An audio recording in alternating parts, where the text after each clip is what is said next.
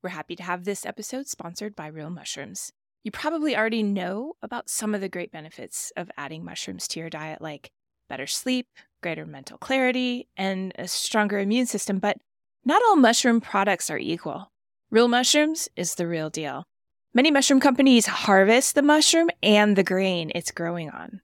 Real Mushrooms products contain no grains or starch fillers. They're organic, cultivated naturally, and third-party verified for beta-glucans, the compound that makes them so valuable as a supplement. They even have a science and medical team of doctors who ensure that Real Mushrooms meets the highest standards. What I personally love is how informative their website is. Have questions about what mushroom is right for you? They have a robust blog with articles ranging from women's health to what mushrooms are most beneficial to your pet. Want to boost your immune system? Have better sleep and feel more calm? Grab the link in the show notes and get 25% off of your first order.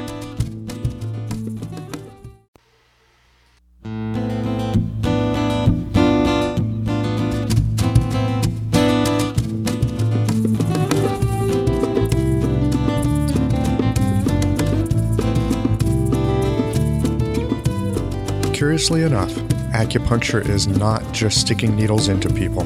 It's part of a coherent and observation-based medicine that experienced practitioners of the art have handed down over the centuries. I'm Michael Max, your host and guide of Everyday Acupuncture. Listen in as we explore how you can apply the principles of this ancient medicine in your everyday life. Hello everyone, welcome back to Everyday Acupuncture. Today is one of the occasional shows that I do where you've got just me. And the topic for today's show is meditation. The reason that I'd like to speak with you a bit about meditation today is it's something that's been in the news a lot. It's something that you hear about pretty much everywhere. It's become an extremely common part of American culture. And often my patients will talk to me about meditation or maybe trying to do it, and more in particular, the troubles that they've had with it. So I have a bit of experience with this, and between my own experience of having a somewhat stable meditative practice at this point and my own patients' experiences, I've got a few ideas I'd like to share with you today. So I've been meditating on and off sporadically since I was a teenager. And for a long, long time, I would do it mainly as a way to kind of get away from things. When life got a little overwhelming, meditation was a nice way to sort of check out and not have to deal with things. Some years ago, when I was in Taiwan, I had an experience that was completely unusual. I had woken up early one morning. I was in Taipei, and I had big plans to go out, lots of stuff to do. It was one of my last days there on an extended trip. And I was really looking forward to getting out and getting on with the day. And as I was getting ready to pull myself together and walk out the door, I realized that if I was going to be as busy as I was going to be that day, I could really use a little stillness sort of to put underneath all the action that I would have. And I just sat down to meditate. And it was an unusual thing for me because up until that point, I'd only sat to meditate to kind of get away from things, or because I thought, it's a good idea. People say it's a good idea. It's supposed to be a good idea. So I would either do it out of that sense of obligation to myself or because I was trying to escape. But this particular morning, it was different. There was, I don't even know how to describe it, just sort of a palpable sense of if I can put a big puddle of stillness underneath me, then I'm going to have something to push off of in all the action that I had coming on in the day. Almost like filling up your tank if you know you're going on a long trip. And since that time, something shifted. Something in that point of view of, I'm going to be busy, I need this. That changed something. And since then, I've been sitting on quite a regular basis. And I will often talk to my patients about meditation because they often have a lot of questions. So why do I suggest meditation for my patients? Mostly, I think it's because you can't think your way out of thinking. And constant ruminative thought is often at the root of so many issues that people have when they describe themselves as being anxious or depressed or out of sorts. I hear this all the time in my clinic. Now, I want to be clear that I'm not suggesting that meditation cures anxiety or depression. In fact, while there's all kinds of studies that recommend meditation for its ability to help with a whole range of issues, all along the spectrum, from psychoemotive to pain from plain old back pain from a slipped disc or chronic pain from arthritis, I'm going to float you a counterintuitive idea. I think it's best to approach meditation without the expectation that it gives you anything. I know this goes against everything that you're going to read on the internet and goes against things that you read in magazines and books. And really, it goes against our usual human way of going about our lives, which is usually some sort of quid pro quo, I'm going to do this sort of arrangement with life. You know, I'm going to do this so I can get that. If I behave in this way, I'm going to get this thing I want. We're constantly making this deal with the universe. And with meditation, it's this lovely opportunity to just sort of drop that.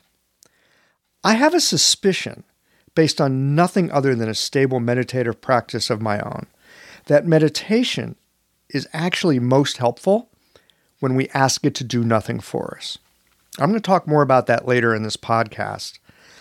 I want to get back to why this seems to be so helpful for so many of my patients that have anxiety or depression. Quite often at the root of the issue are a few annoying thoughts. And most of us will create elaborate structures of habit or of thinking to avoid the discomfort of these thoughts. Honestly, I don't think any of us are immune to this. And the connections between our thinking and how that influences our biology in terms of neuropeptides and endocrinology are quite well documented these days. You can refer to the work of Dr. Candace Pert or Bruce Lipton for some insights on how our biology and psychology really are two sides of the same coin. The answer to thinking is not more thinking. It's the ability to drop thought. Right in the middle of the muddle, just drop it. And that's where meditation is helpful, as it's the practice of dropping thought, just letting it go. I think there are a lot of misconceptions about meditation, what it is and what it isn't, and lots of people think they can't meditate because they fail really at something that nobody can succeed at. Let's take a look at each of these misconceptions and inquire a bit into them. There's a few of them here. Number one, you're supposed to be able to turn off your mind. Number two, it should be a peaceful experience. Number three, it's a shortcut to making your life better. Yeah, that one's hilarious. Number four, I'll never again be angry or impatient. Number five, it's an escape from real life. And number six, I'm actually going to get something out of this. If you have spent any time at all with meditation, you'll know that these above six simply are not true. Meditation doesn't turn your mind off. Human minds are constantly squeezing out thoughts, much like the pancreas secretes insulin or the gallbladder drips out bile. It's just what our minds do. Meditation will not stop your thoughts, but with practice, it can help you find some spaciousness in between those thoughts. And more importantly, in a moment of being emotionally triggered, you might find out you have some extra time to choose your action, rather than being a slave to your reactivity. Some years ago, I went to a couple-week-long retreat at the Upaya Zen Center in northern New Mexico. I was just beginning to really get a stable meditative practice at that point. I met this guy there, and he'd been at it for about 10 years at that point. And we had a conversation, and I asked him, I said, hey, what have you seen change in your life? I mean, anything different after doing this for 10 years? And he looks at me and says, yeah, I went from having a 2-second to a 5-second fuse. And he could tell by the look on my face what I was thinking, namely, a 5-second fuse? What are you doing still getting angry? I mean, he could just read my mind on that one. And he continues, he looks at me and he just goes, do you have any idea how much trouble, suffering, and discord I have avoided by having an extra 3 seconds? It really brought me up short, and it really got me thinking about this. You know, we'll often expect meditation to change our life in some incredibly dramatic way, but really it's these little tiny extra moments that can make a huge difference.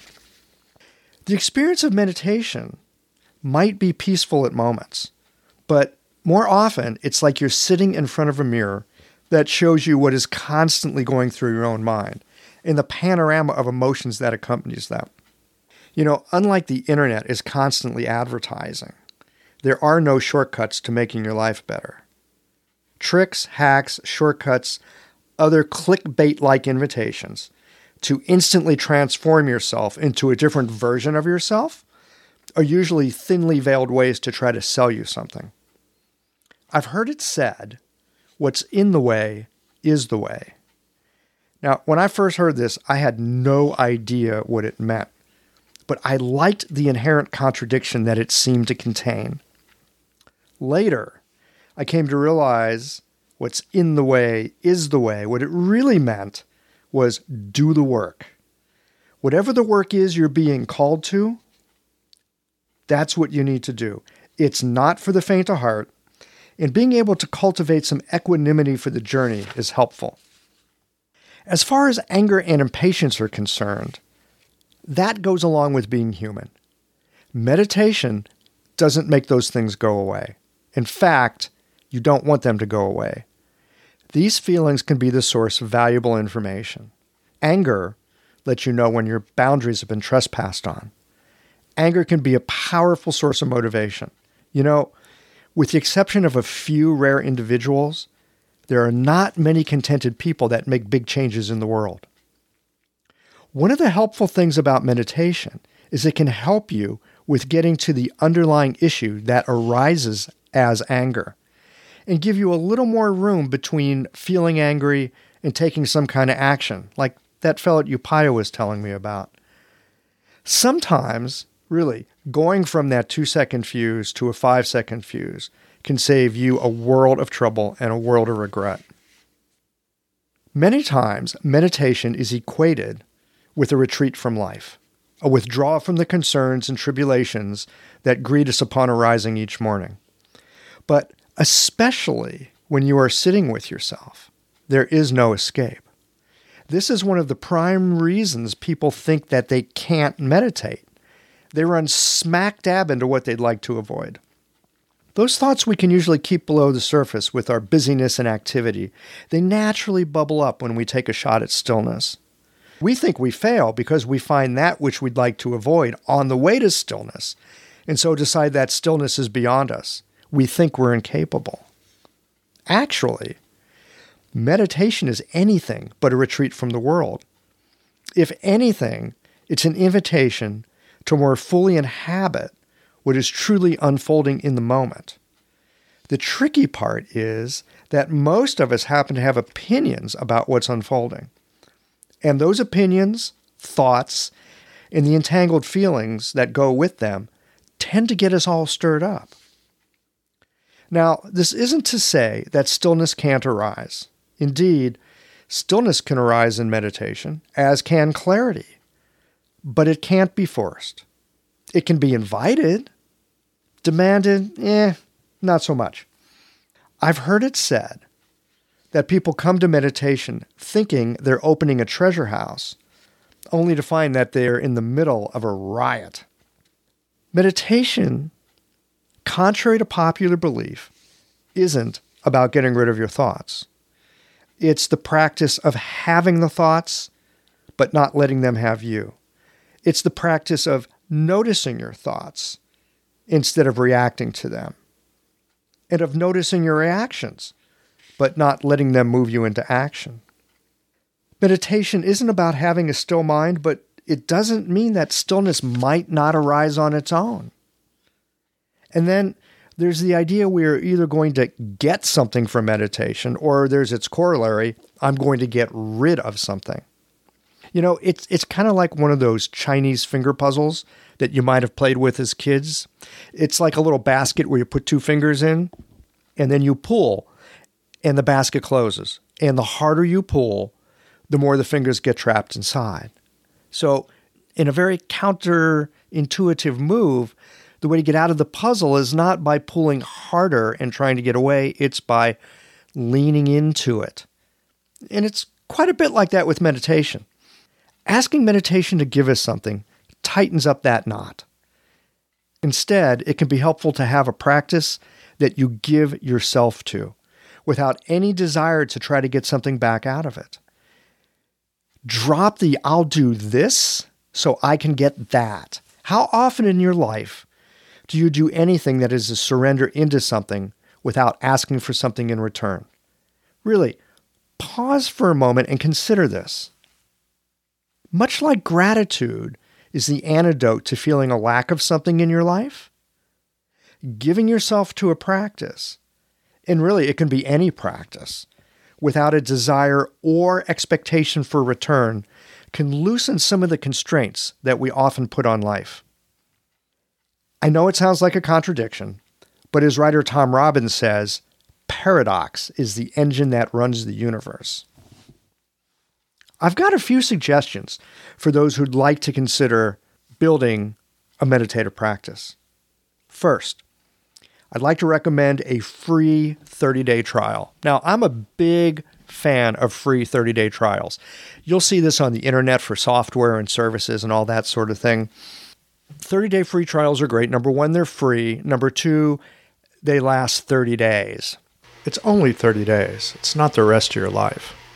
And what I mean by try a 30-day free trial is you might want to consider doing meditation every day on a consistent basis for 30 days.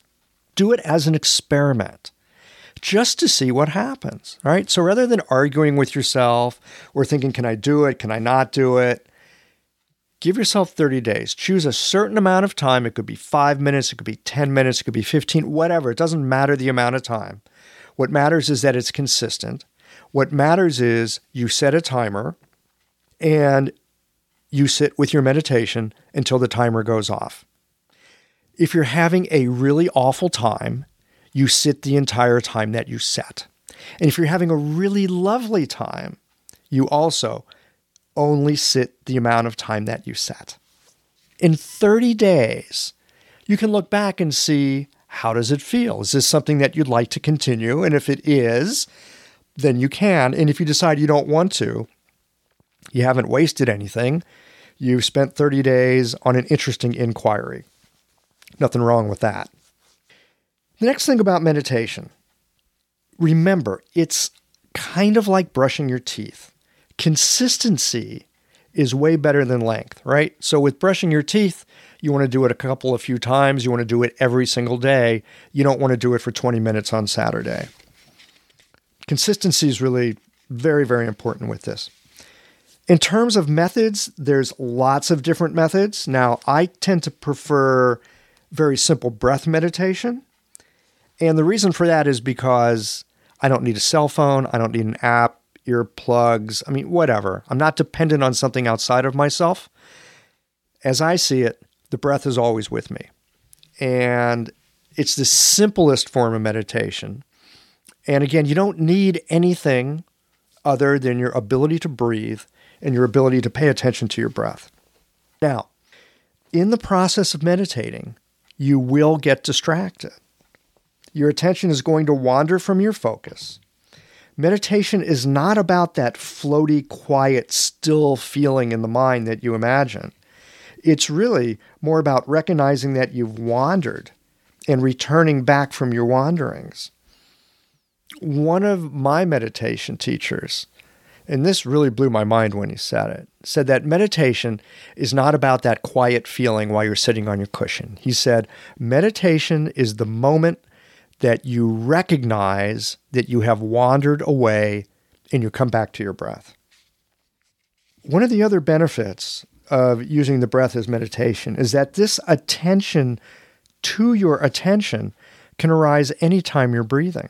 And so troubles at work, difficulties with your spouse, your own arguments with yourself, you might find that you've got a little extra breathing room in there and a little space where you get to choose your action instead of being driven by reactivity. Now, in terms of a posture, you don't need to sit cross-legged on the floor, but you do need to find a posture that has your spine straight, your shoulders over your hips, and your ears over your shoulders. Laying down is not advised, as we don't want to confuse meditation with sleep. I also have a suggestion about meditation apps that give you the ability to rate your meditation. Personally, I think this is a little bit problematic. Really? Rating your meditation? Rating it in regards to what? Rating your meditation, to me, seems like a good way to destroy a meditative practice. Because we're not looking to bring a discerning mind, a judging mind to this practice. We're simply looking to have this practice and see where it takes us. Rating meditation really seems to be a bit counterproductive. Finally, if you'd like an introduction to breath meditation, even though I don't use an app myself, there's tons of them out there on the internet, and I've got friends and patients that have them and use them and find them really, really helpful. So that's one place to start. There's plenty of websites that you can go to, and they'll teach you meditation online. There's your local Zen center, or probably even your local YMCA is going to have some sort of an introduction to meditation. Another place that you could begin is with episode number 26 of this podcast, where I interview a Zen monk. And if you go to the show notes page of number 26, I believe, as I recall, it's called Zen is Not About Relaxation. If you go to the show notes page there, scroll down to the bottom, there'll be a 10-minute introduction to breath meditation. Well, there you have it. That's my 2 cents on meditation. As with anything, I would encourage you not to take my word for it, but really go do your own exploration. I hope that you found this helpful. And if you have any comments, suggestions, leave a comment over on the show notes page.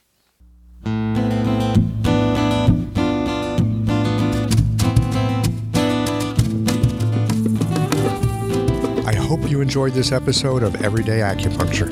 If so, please take a moment, click on the iTunes review button, and leave a review of the show. And be sure to tune in again next week.